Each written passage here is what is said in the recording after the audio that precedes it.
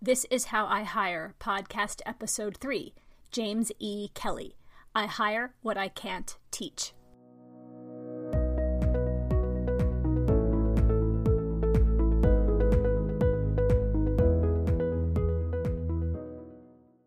Hi, and welcome to This is How I Hire, a podcast that gives job seekers and hiring teams the insider's view on exactly what executives consider as they recruit top talent.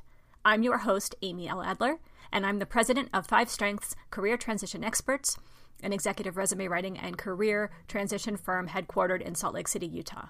Find us at fivestrengths.com and thisishowihire.com.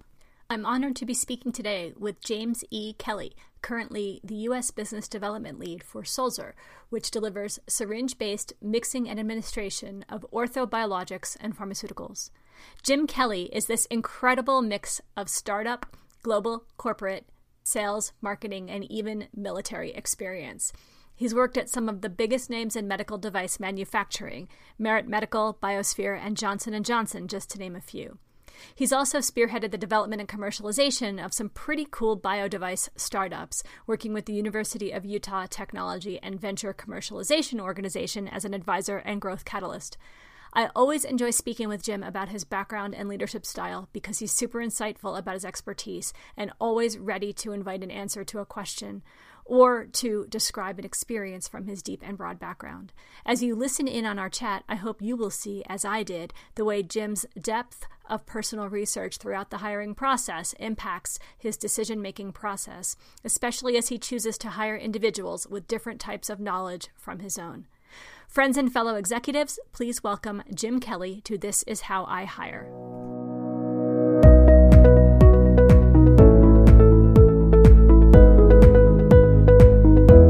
Welcome to another podcast episode of This is How I Hire. I have the incredible honor of having with me today Jim Kelly.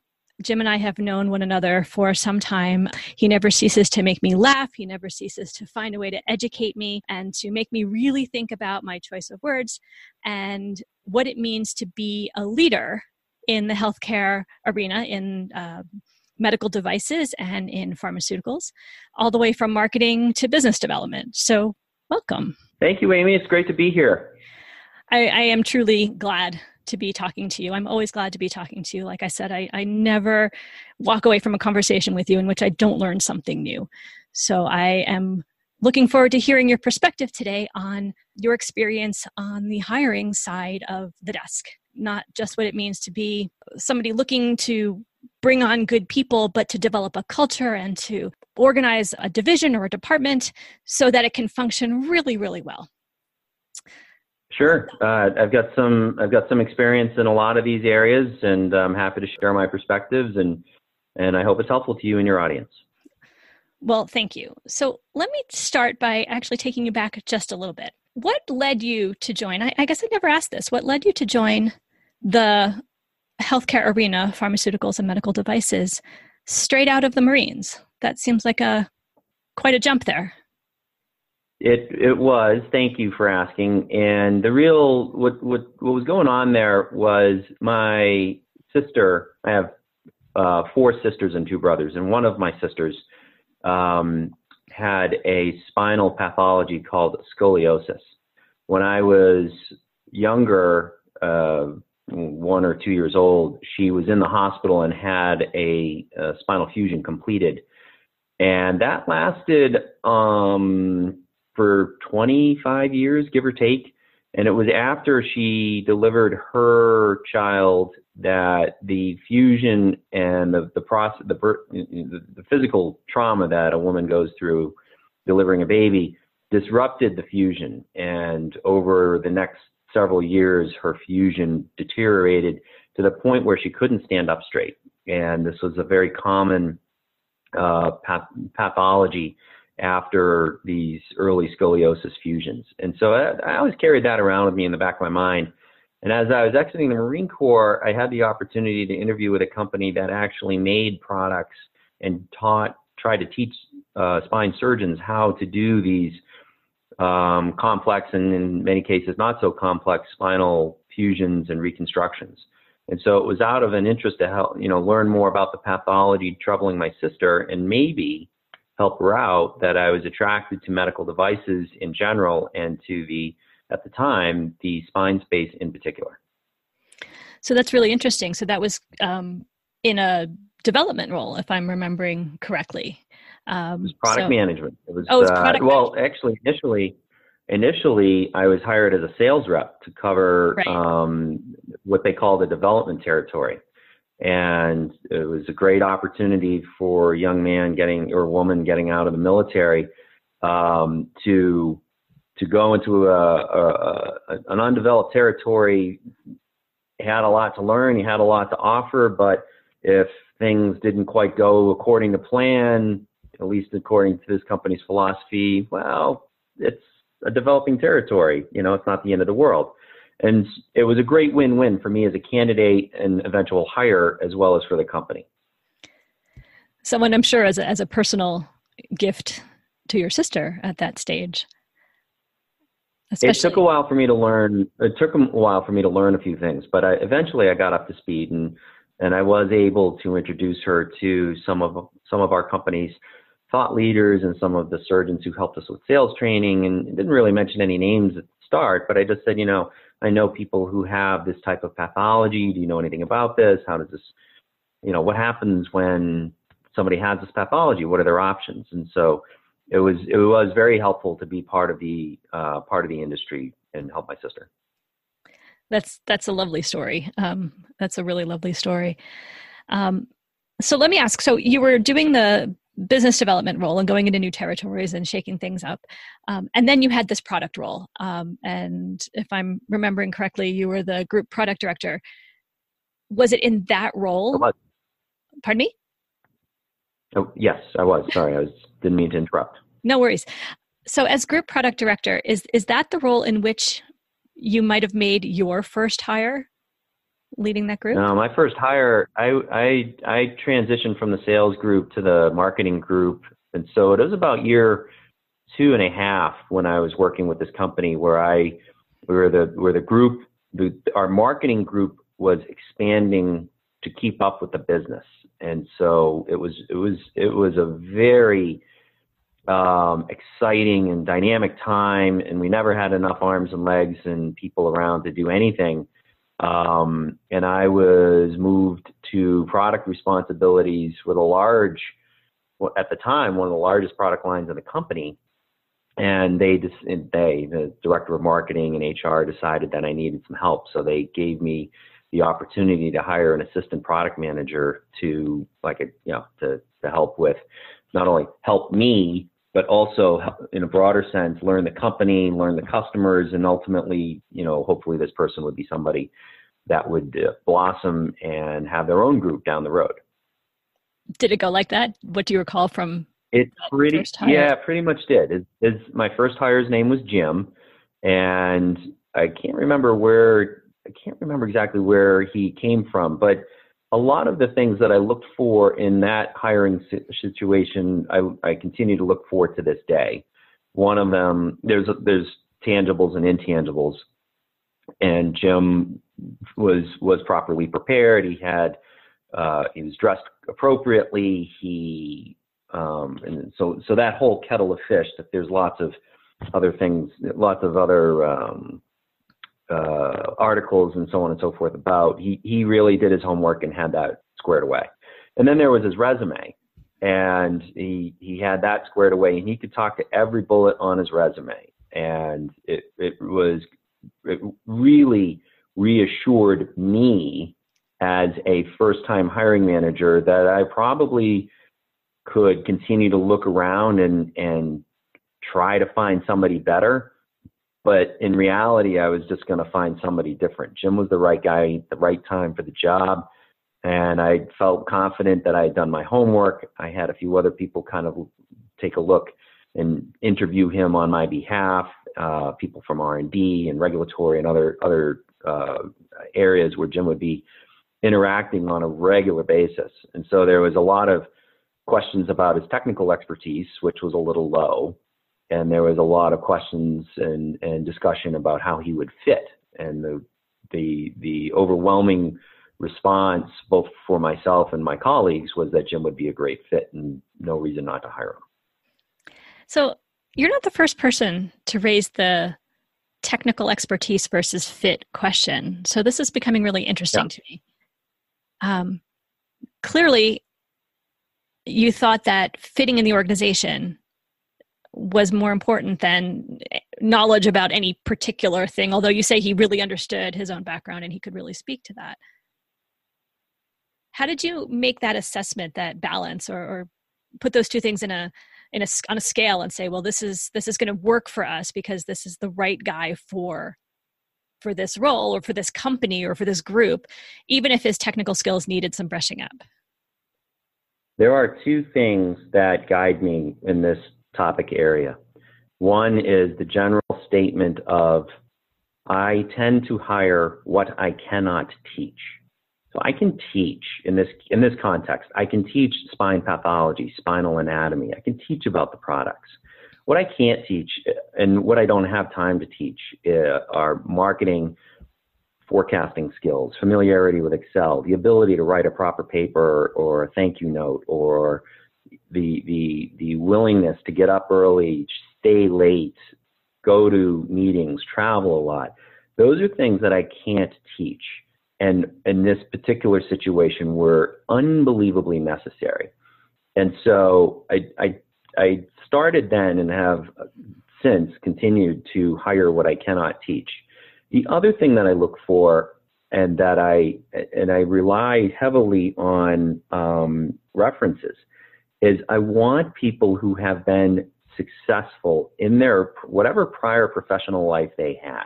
And in this case, he had to have some prior professional life. He had to have a couple of years of marketing under his belt somewhere. I can't remember where. But I then took it upon myself to talk to his previous hiring manager or people who knew him, or, sometimes those are touchy areas because the candidate's company doesn't know that they're interviewing elsewhere, so on and so forth. But I made it clear to Jim that I wanted to ask people who knew him professionally, who knew him very well professionally. I'm going to ask them very direct questions about their assessment as to whether or not he would be successful in my environment.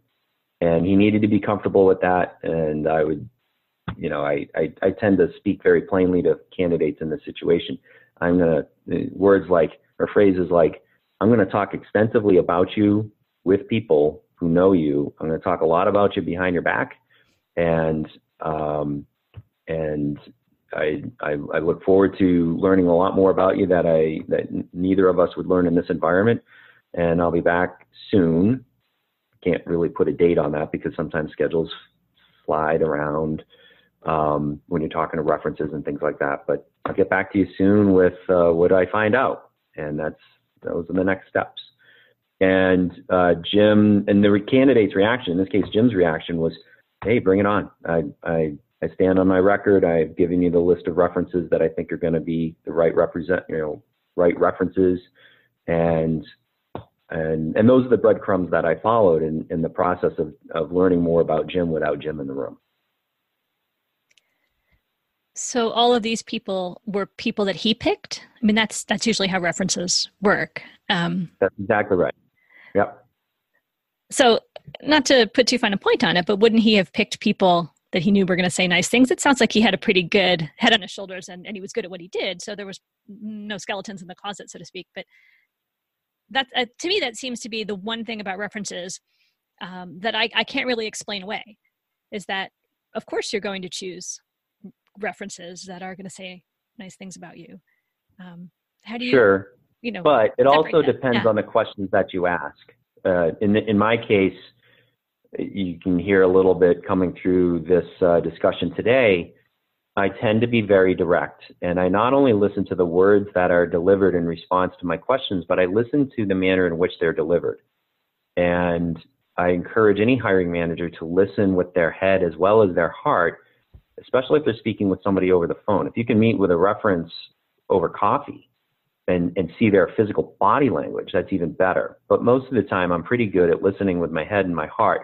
And I try to ask questions that are of two categories.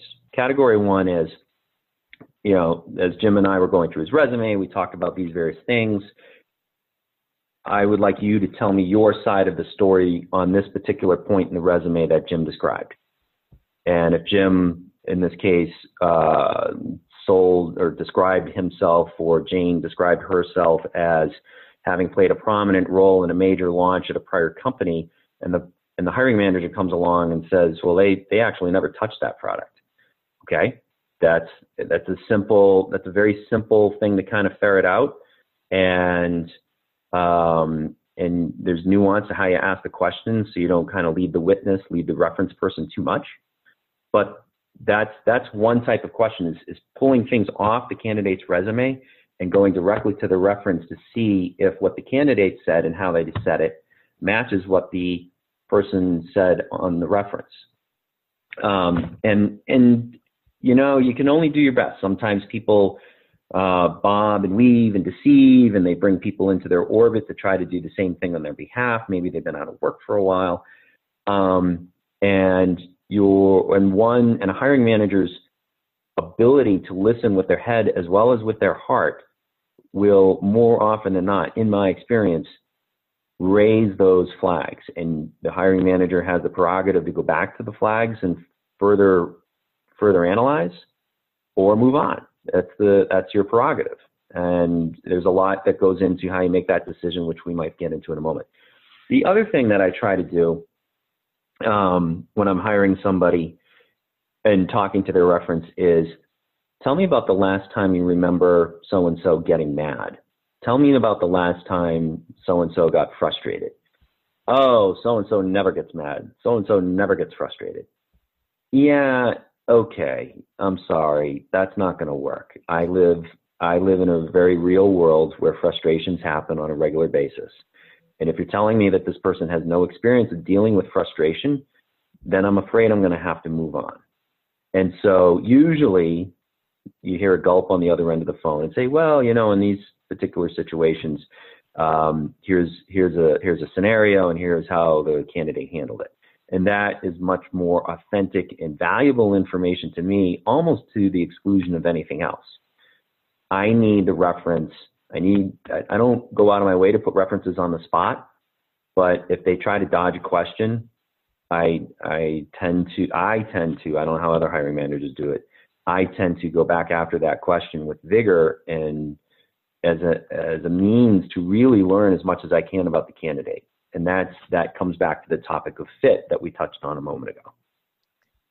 Without a doubt. And it also sounds like you're trying to figure out what kind of a communication style the reference referring individual might have as well, because it might take some, as you say, listening with head and heart to figure out what they're really trying to say, and what their relationship That's exactly right. was with the person.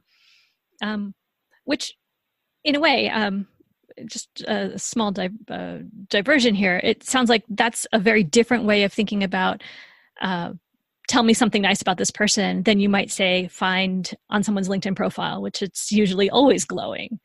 Do you ever check those out? It's great for background. It's great for color. But the things that I rely on a face-to-face interview, and I rely on conducting my own reference checks. I almost never turf them to anybody else. If I don't have the time as a hiring manager to do my own homework on somebody that I'm going to be working with for whatever time horizon, could be years, even decades. I'm not going to take the time to do those reference checks on my own.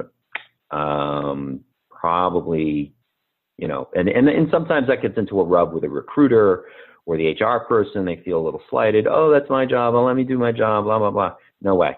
I'm hiring this person. I have to live with the decision. I'm talking to the references. End of story. That sounds like them's fighting words. Like that's a just how it is in Jim's world. Just how it is. So when you're getting these references, the expectation is that these folks are going to say reasonably good things about the person if you think that they're good enough at that stage to send you off on a mission to talk to them. Total curiosity. Have you ever rejected a candidate based on their references? Not asking for names, of course. Sure. No, I don't think I have. At least if I have, I can't come up with Totally fair. with the example. Usually, I'm pretty. If I'm getting to the references stage, it's a candidate that I think is good for me, and I will have in concert with my colleagues who help me through the interview process as well. It's usually pretty good. The references and almost always for me are, tell me about how this person behaves in under pressure. Tell me about how the person behaves this way. Are they introverted? Are they extroverted? So on and so forth. They came in right on time. Sometimes I like my people walking into meetings early. So can I expect them right on time, or is that what is your experience? So it's a lot more color, but I will also go out of my way, especially in mission critical aspects of the hiring, like product launch. I need that hiring manager to pretend that they're me and describe this person working on my team. I bet that provides a tremendous amount of color and visualization for you and gives you the context. Yeah. It has. It's served me well. So let's take a step back. So now we were just talking about references, but let's just take a step back and talk about the interview with the candidate just for a second. Sure. So this person's walking into your office, and you alluded to the fact earlier that first impressions mattered very much to you. The way they self-present, yes. How they handle your going through their resume with a fine-toothed comb. Did they show up on time? Did they do the right thing? And obviously, your friend Jim, your first hire was that was back in the day, and now you're doing other kinds of hiring. And I am going to believe that your hiring process has evolved over time too. A little bit. A little bit. I can't. I know you stick to your guns.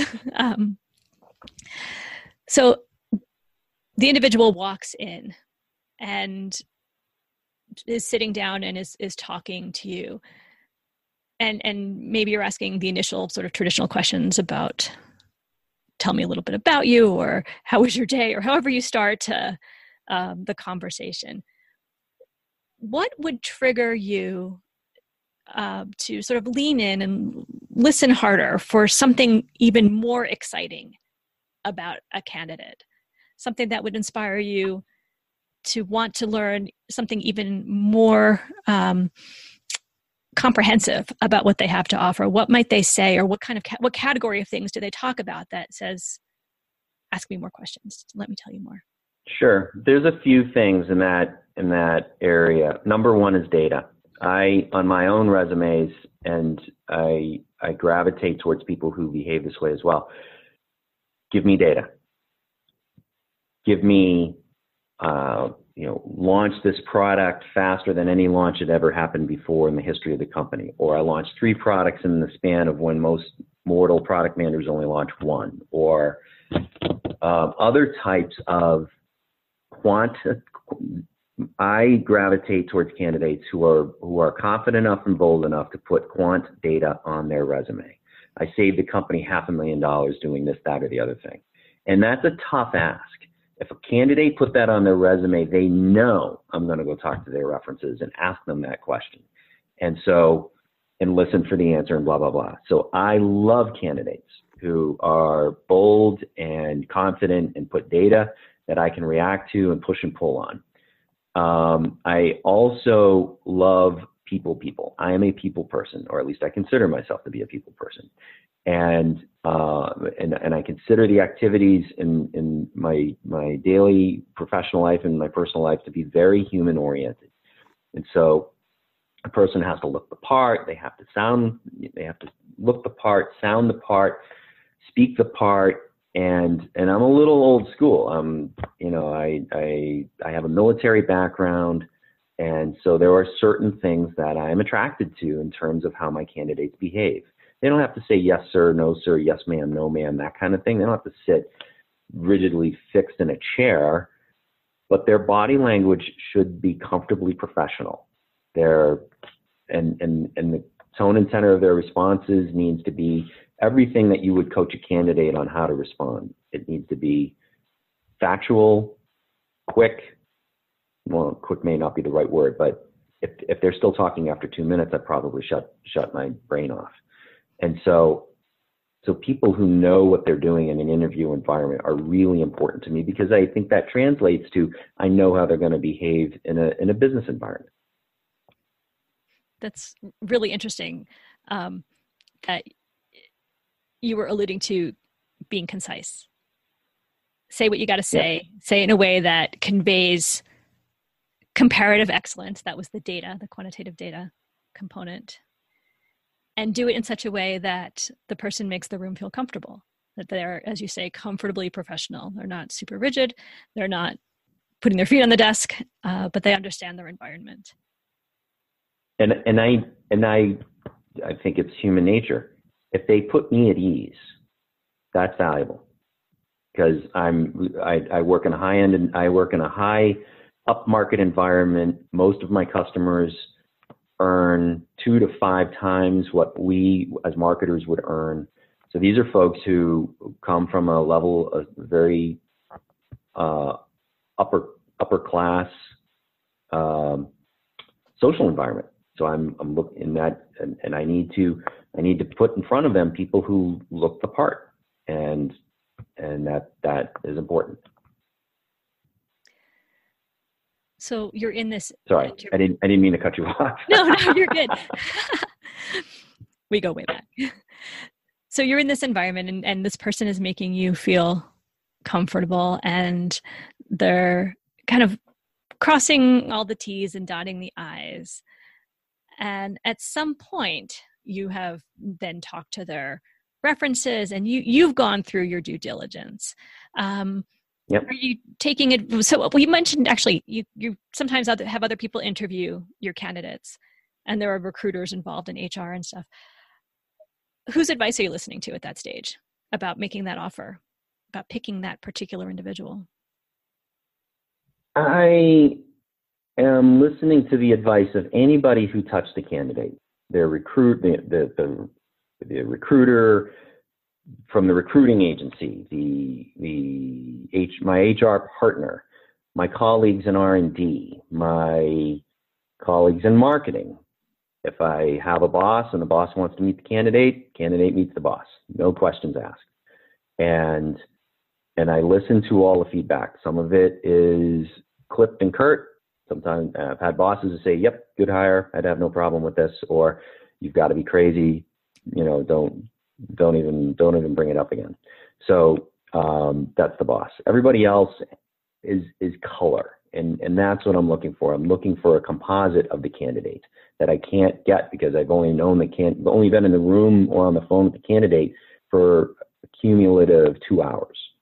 So all of these other things, all of these other interactions are so valuable and so enriching to how the candidate's going to work out or not in whatever environment I'm in. I appreciate hearing that. Your process sounds very internally consistent. So I imagine over a couple of decades, this has gotten really, really refined for you, and that you kind of know the steps, which leads me to wonder how your process might differ, because you've been in all sorts of organizations and all sorts of functions. So everything from sales and business development to marketing and product development, and in the startup world and in the multinational global institution. Does the environment or the function change the way you hire? Not really. Not for me. For me, there's certain fundamentals that I try to stick to as I'm evaluating candidates for a role. And you've heard a lot of them here in our call today. I'm looking at the person in front of me. I'm considering the role that I need them to fill. I'm considering the environment of my company and their behavior. And and I'm considering their competency.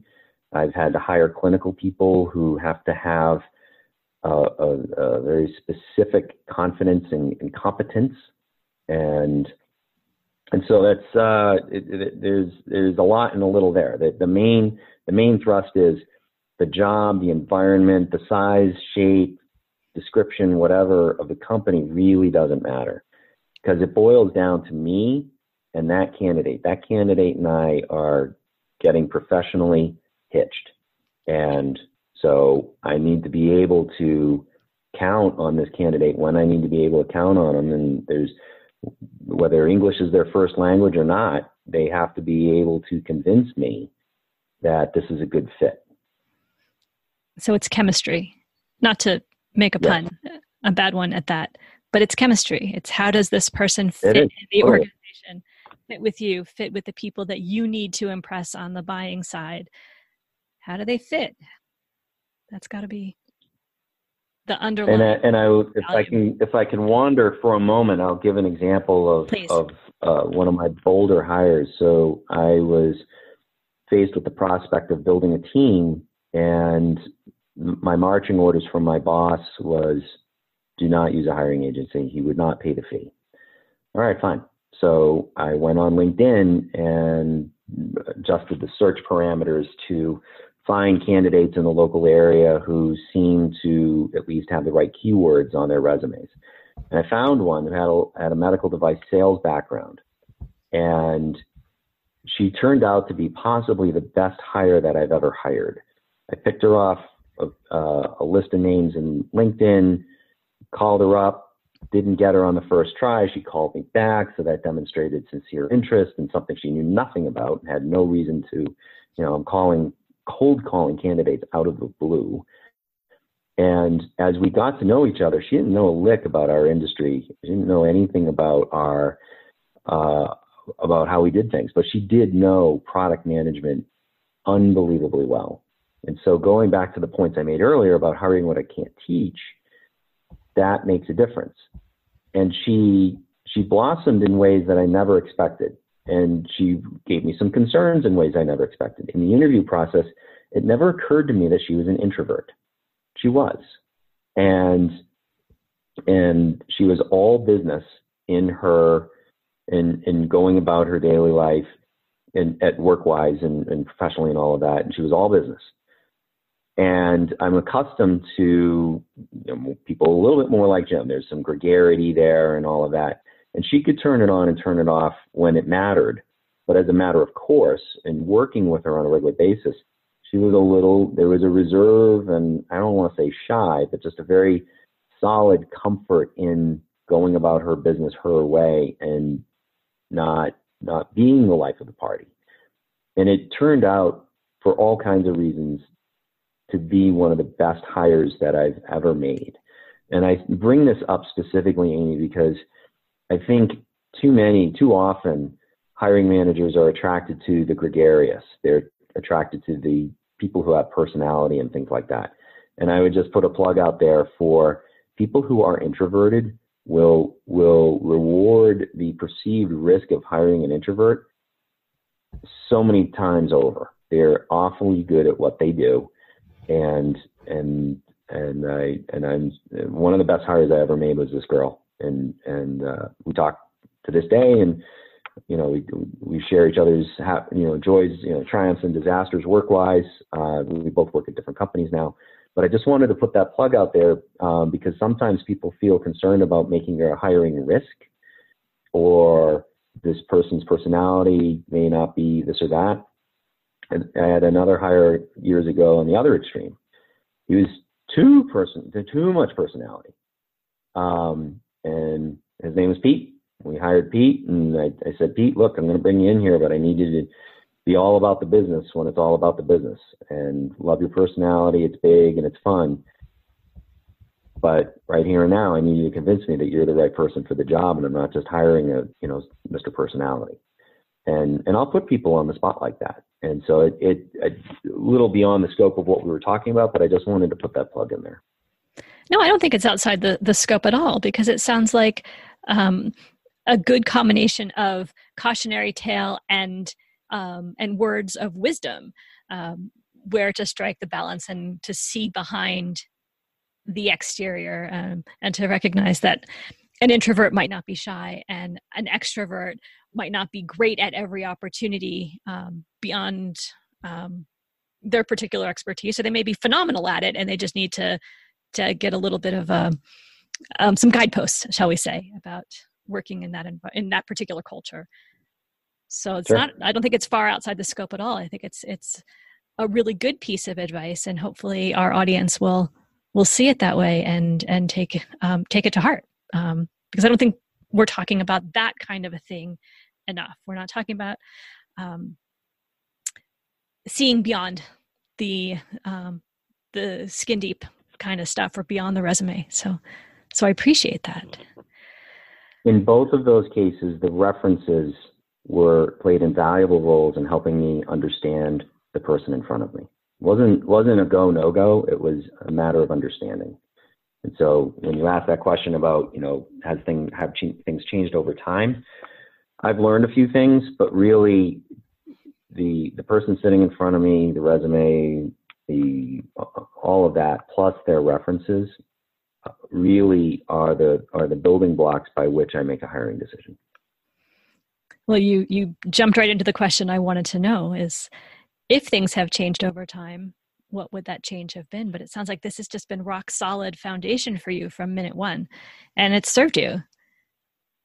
And I would say I've probably become a little more pithy, a little more precise in my lingo about what I'm trying to hire and how, or who I'm trying to hire and how. And an example of that is I hire what I can't teach. This is the job. This is what I need you to do. Future glory and prospects about where else you could go in this corporate universe, in this company, whatever. I'm happy to have those conversations all day long. But Monday morning, when you walk in here, this is what you're going to do.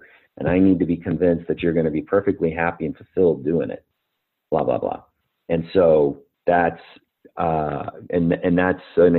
usually goes back to me trying to hire what I can't teach and making sure that there's good fit with all of that. And it works with reps, it works with marketers, clinical people, all of those types of folks. I actually did hire a R&D person for a marketing role, and that went very well also.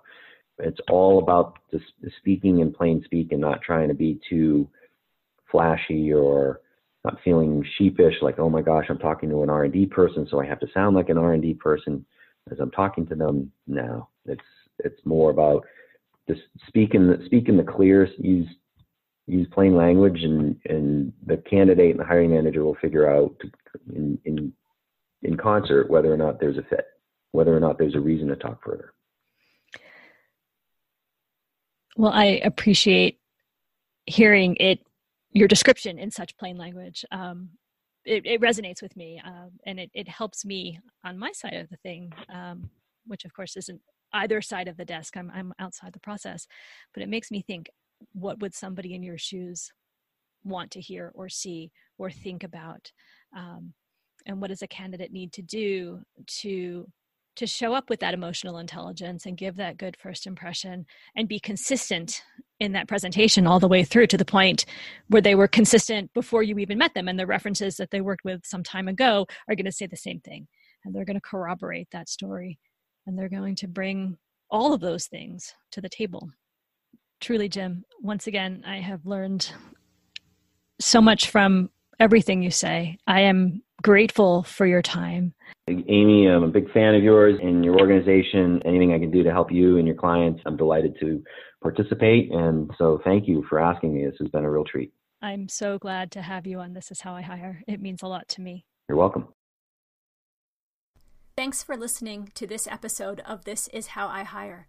I'm so grateful for the time Jim Kelly, Business Development Lead with Sulzer, has spent with me to talk about his strategies for and perceptions of the hiring process. If this episode has been of interest to you, I encourage you to download the other episodes as well.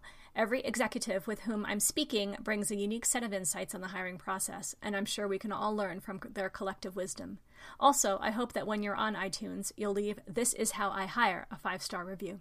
As always, if you are going through a career transition yourself, or if your company is about to make some changes and you'd like to support your team without placement, please call me at 801-810-5627 or visit me at 5strengths.com.